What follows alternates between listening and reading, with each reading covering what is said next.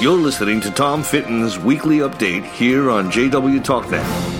Hi, everyone. Judicial Watch President Tom Fitton here with our weekly update here on social media. Thanks for joining us this week. A lot of developments almost every week for those of us watching the swamp and trying to battle the corruption here in Washington, D.C.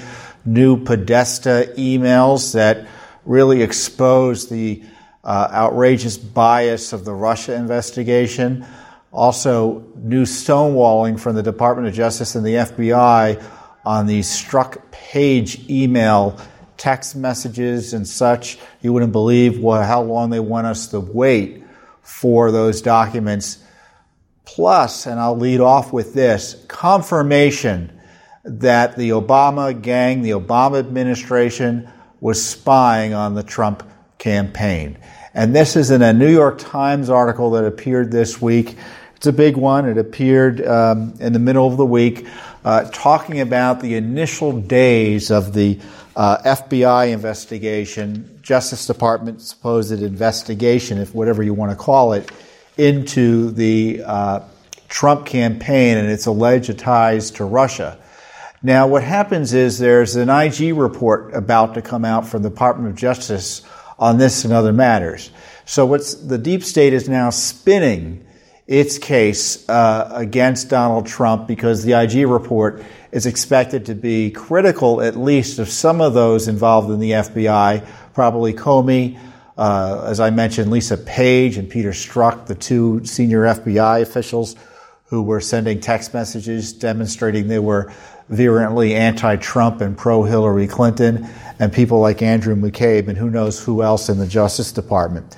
So all of this is going to come out, which is going to undermine the credibility of the Russia investigation concerning Donald Trump, as if it needs any further undermining with the Clinton DNC dossier and such. But so what happens is the deep state knows what's coming, and so they put out a story through the New York Times trying to justify their spying on President Trump. And it's astonishing in the sense that it confirms that the Justice Department and FBI, if they had something, they ain't telling it in the New York Times, had something legitimate to investigate the Trump campaign over. But that didn't stop them from, after they shut down, as you know, corruptly, the Justice Department FBI inquiry into Hillary Clinton's misuse of non-governmental servers to house her emails, including classified information. As soon as they shut that down, they targeted Trump. Peter Strzok, the anti-Trumper that I told you about, traveled to London to meet with an Australian ambassador who had somehow gained some information about an ancillary Trump figure who was boasting about Clinton emails and the Russians. Why on earth that would be enough to spark an investigation, I don't buy it. And you can bet the dossier was floating around at the FBI and DOJ at that time, or elements of the dossier, again, funded by the Clinton DNC operation, used to justify, I think, this spying on Donald Trump. So they had Peter Strzok traveling to London, and of course they're very dramatic in the New York Times story about it. But little did they know that little did we know that the Justice Department and the FBI was doing the following. They were getting the phone records of Trump campaign officials. That's right, the phone records. According to the New York Times, and I have the quote here, the FBI obtained phone records and other documents using national security letters, a secret type of subpoena. You heard that. A secret type of subpoena. And at least one government informant met several times with Mr. Page and Mr. Papadopoulos, current and former officials said. That has become a politically contentious point, with Mr. Trump's allies questioning whether the FBI was spying on the Trump campaign or trying to entrap campaign officials. Okay, so you have it here in the New York Times. They obtained the phone records. We don't know who, but the target of their investigation was Carter Page, George Papadopoulos, Michael Flynn, and Paul Manafort. Manafort was campaign manager for a period of time. Papadopoulos and Page were ancillary figures of the campaign, advisors. And obviously General Flynn was one of the top campaign people advising and helping President Trump. What was the basis for those national security letters? They don't say. They suggest, well, Flynn received $45,000 from a Russia firm as part of his business. Well, that's enough to generate a counterintelligence spying operation against you? Well, if that were the case, how come they were not investigating Hillary Clinton for her $500,000 cash payment that her husband received while she was Secretary of State from a Russia front company involved in the Uranium One deal? See, this is the big lie around the Russia investigation.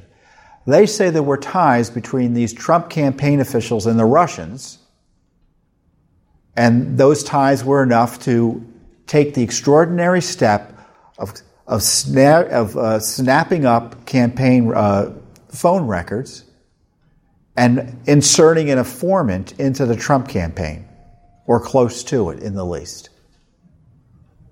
Are we aware of any similar activity with Hillary Clinton?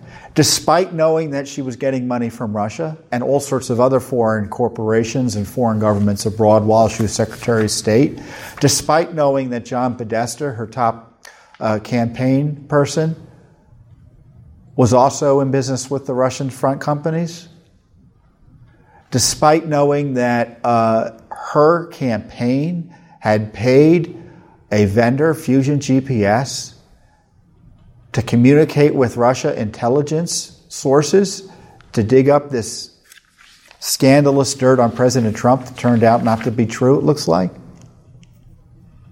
So you've got Hillary Clinton talking to Russia intelligence to target her campaign opponent through Fusion GPS and Christopher Steele. And what does the FBI do? They use the information to target Trump as an excuse also to target Carter Page in that FISA warrant. Talk about corruption. So we have confirmation that the Obama administration was spying on the Trump campaign for specious reasons. Phone records. So they were wiretapping, it looks like, Carter Page, and who knows who else, because we can't be sure that we know about every FISA warrant. And they were also taking up the phone records of these top Trump campaign officials through this secret process. And national security letters and these secret subpoenas aren't necessarily improper all the time, but when you're targeting a presidential campaign with them, unbelievable. So, the IG report might be pretty bad if this is what's coming out in the New York Times, because they're trying to pre-leak the information so that when the IG comes out, it takes some of the wind out of the sails of the report, and they're obviously trying to spin the information. And they're suggesting there was no politics involved in this investigation, even though they acknowledge in the report that the FBI was concerned what would happen if Hillary Clinton won, because they thought she was going to win, and they thought Donald Trump was going to lose. And of course, James Comey has admitted that as well. So you had 4 officials of the Trump campaign being targeted for reasons we still don't know why, other than the Clinton DNC dossier. Again, the political campaign of Donald Trump's opponent gave documents to the FBI, who then used that throughout all levels of the administration to justify spying on President Trump, or then candidate Trump. And by all accounts, it's still being used by Mr. Mueller today. So, this is pretty shocking stuff. And we've been asking for records like this. And of course, they've been stonewalling and delaying. And sure enough, we got more of that stonewalling and delaying this week, because the Justice Department and the FBI, because we've asked for the Peter Strzok, Lisa Page text messages. Now, going back, Peter Strzok was a top counterintelligence official in the FBI charged with investigating. He led the Clinton investigation. We have the Clinton FBI files as much as they've given to us. And Lisa Page was the top lawyer for the deputy FBI director, Andrew McCabe, who had been fired. So they had an inappropriate relationship, to put it charitably, or so we are told, but they had all these text messages going back and forth. And the text messages, you may recall, talks about an insurance policy in case Trump won. Scandalous. Has all sorts of anti-Trump material in the text messages, and it shows they really didn't like him. And they talk about keeping documents away from FOIA and all sorts of nefarious activities on these text messages. Now, Congress has seen some of these text messages. We don't believe they've been seen all of them. Some of them have been redacted improperly, it looks like. So what Judicial Watch, and of course Judicial Watch has been asking about this as well, because Peter Strzok was on the Mueller team. And Mueller had to pull him off once it became clear these text messages were going to come out. But he withheld the fact that he had to pull Peter Strzok off because of this appearance of bias. He withheld that fact for 4 months from the American people, he and the Justice Department. And when he was pulled off back last August, we first began asking questions. And of course, others asked questions as well, and they were lied to. They said it was just purely a personnel matter. Obviously, it was more than a personnel matter. It went to the heart of whether or not that investigation was done properly and for proper purposes. But this Justice Department and this Mueller investigation hid that scandal from the American people. And of course, we've been stonewalled, so we've sued for all of the records, not only about Strzok's removal, but records about his communications with Lisa Page. So we want the emails and the text messages. So the government came back to us, and they recently just told us that, well, there are 13,000 text messages, emails, and attachments. 13,000 pages. And they proposed to release those records to us at the rate of 500 pages a month, which at that rate would put it 26 months from now, over 2 years, to release all of these text messages and emails and such between Page and Strzok. So we've got this significant public interest in what these two FBI people were up to with respect not only to Hillary Clinton and how that investigation was mishandled, but the anti-Trump Russia investigation. And this Justice Department and FBI want to slow roll these records out at the rate of 500 pages a month. Now, of course, we're going to object to the court here, and hopefully the court gives us some relief. But this Justice Department is a black hole when it comes to transparency and accountability. I mean, you see this with Devin Nunes and Trey Gowdy having to threaten contempt to get information that looks like on this informant the FBI was using to spy on the Trump campaign. I don't think they still have the information. But everything it's like pulling teeth out of the Justice Department on these scandal documents. And don't be distracted by the idea that these records are classified and people will be hurt. No. They're trying to protect themselves from embarrassment. They're trying to protect the last remaining pieces of credibility that the Mueller operation may have. So again, we've got this FBI text message scandal that the FBI is covering up. It's the FBI and Justice Department covering it all up, in the sense that they hid it from the American people, and once found out, they've slow-rolled the release of records and are withholding others. And they're telling Judicial Watch they're going to take over 2 years to release the records. And we're battling them in court. Congress doesn't go to court to battle them. Rarely does the media go. And it's Congress, it's Judicial Watch that has to go to court to get these records. And sometimes we're successful. And along those lines, we are pursuing the issue of John Podesta, the Podesta Group, Anthony Podesta, the big-time lobbyist whose firm essentially went out of business after he was tied to Paul Manafort's clients in the Ukraine that were allegedly connected to Russia and all of that. Manafort was indicted. He's connected to Trump. Podesta, a well-known Democrat lobbyist whose brother, John Podesta, obviously Hillary Clinton's one of top advisors over the years, including during her campaign, he hasn't been indicted.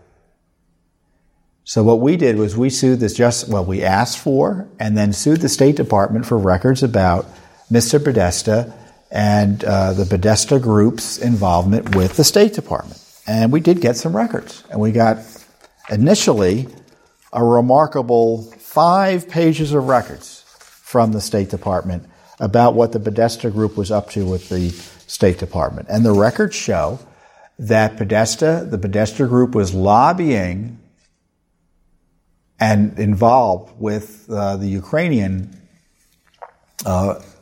entity that was tied to Russia. It's called Party of the Republics, which was the Ukrainian political party that was really a Russia front. And they were representing them, the Party of the Regions. The March 2013 email shows that U.S. Foreign Service Officer John Teft, who would later go on to become U.S. Ambassador to Russia in 2014, they're writing about the Podesta Group, which they quote, is representing the Party of the Regions. So what happened is both Manafort and the Podesta Group, after the fact, had to file Foreign Agent Registration Act forms disclosing or reporting their lobbying activities for groups like the Party of the Regions and some other fronts associated with Ukraine. Only Manafort was indicted for not filing those forms properly and on time when he should have. The Podesta Group, again, this mega Democrat lobbying firm, was not indicted, nor was Mr. Podesta himself. And the other document shows that Anthony Podesta's brother, John Podesta, while he was, again, working at the Obama White House at the time in 2013, was helping lobby the State Department on behalf of his brother's firm and his brother's firm's client. So Anthony Podesta's Podesta Group represented the governor of Puerto Rico, who was trying to get Lufthansa and JetBlue to put some facilities, I guess, in Puerto Rico. They were competing with Mexico. And so the State Department documents show that the State Department was aware that John Podesta's brother was lobbying and representing the Puerto Rican government here, or at least the governor. And so the documents show that John Podesta is getting emails back and forth and agreeing to get some information and be there to help and talking for his brother in this lobbying effort. Now, I guess in theory, we want Lufthansa and JetBlue to invest in Puerto Rico rather than Mexico. We obviously want them to be doing business in the United States. And in fact, Puerto Rico was selected by those two airlines for the facility, the maintenance facility, in 2014. But the documents show that John Podesta was involved with his brother's lobbying firm, which raises questions about what other involvements he had with his brother's lobbying firm. And he was involved with doing work for the firm and advocating on the firm's behalf and the firm's interests while he was at the White House. Now, compare and contrast that to how the Mueller operation is handling the Trump team. If these documents, if by the standards of the Mueller Special Counsel, these documents would be more than enough to bring the to bring the Podestas before a grand jury.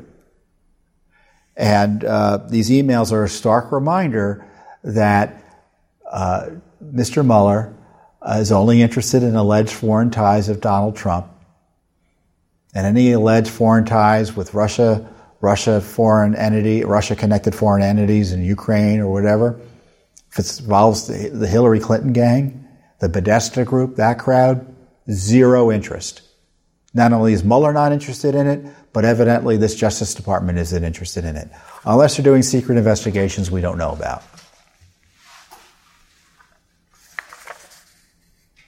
Again, these documents were obtained by Judicial Watch. They were not obtained by Congress. They were not obtained by the media. So we have documents out of the State Department showing the Podesta Group was involved with this Ukrainian front for the Russians, the same entities that Paul Manafort is being charged for representing. Charged in criminal court. Anthony Podesta isn't being charged. So, how do you like them apples? And it's Judicial Watch doing this work. I keep on saying we are doing the heavy lifting on this oversight. We have over 30 lawsuits in federal court trying to find out what was going on with this Russia scandal, who was doing what, were there abuses, what's the truth? And to that end, we get documents now and again that are pretty illuminating, including these new Podesta records. So to sum up again, we've got confirmation in the New York Times, the Trump campaign was spied on by the Obama FBI and Justice Department. We have detail that there are 13,000 records between Lisa Page and Peter Strzok that the Justice Department and FBI want to take 2 years to turn over. And now we have information out of the State Department, thanks to a Judicial Watch lawsuit, that confirmed that the Podesta Group was involved in talking to the State Department about Ukrainian issues, which are Russia-connected, obviously. Certainly Russia-connected enough to get Manafort convicted by the special counsel or indicted by the special counsel who is charged with investigating Russia-related links. And we also have the documents that tie John Podesta, a close Hillary Clinton aide, to both the Podesta Group and lobbying the State Department, perhaps improperly. Not bad for one watchdog group. Imagine if Congress spent as much time doing oversight as Judicial Watch does in pursuing these FOIA litigations and such. So, there'll be more coming out next week. We've got documents just lined up ready to come out. So I encourage you to track our work. Go on our website at judicialwatch.org. You can find out, look at the documents yourselves and spread the word. And if you like what we're doing, if you're not already doing so, you should support our work because no one else is doing it the way we are. Congress is following our lead on a lot of this information. They see what we're able to do, and some of the, at least members like Devin Nunes and others, push hard for transparency as a result because they know the documents are there, because if Judicial Watch can get it, Lord knows Congress should be able to get it. So I encourage you to join our cause, join our movement for government accountability and transparency. There's no one else doing the work we're doing, and of course we can't do it without your support. Thanks again, and have a great week. We'll see you next time. You have just listened to Tom Fitton's weekly update on JW TalkNet. Remember to subscribe and donate at judicialwatch.org/donate.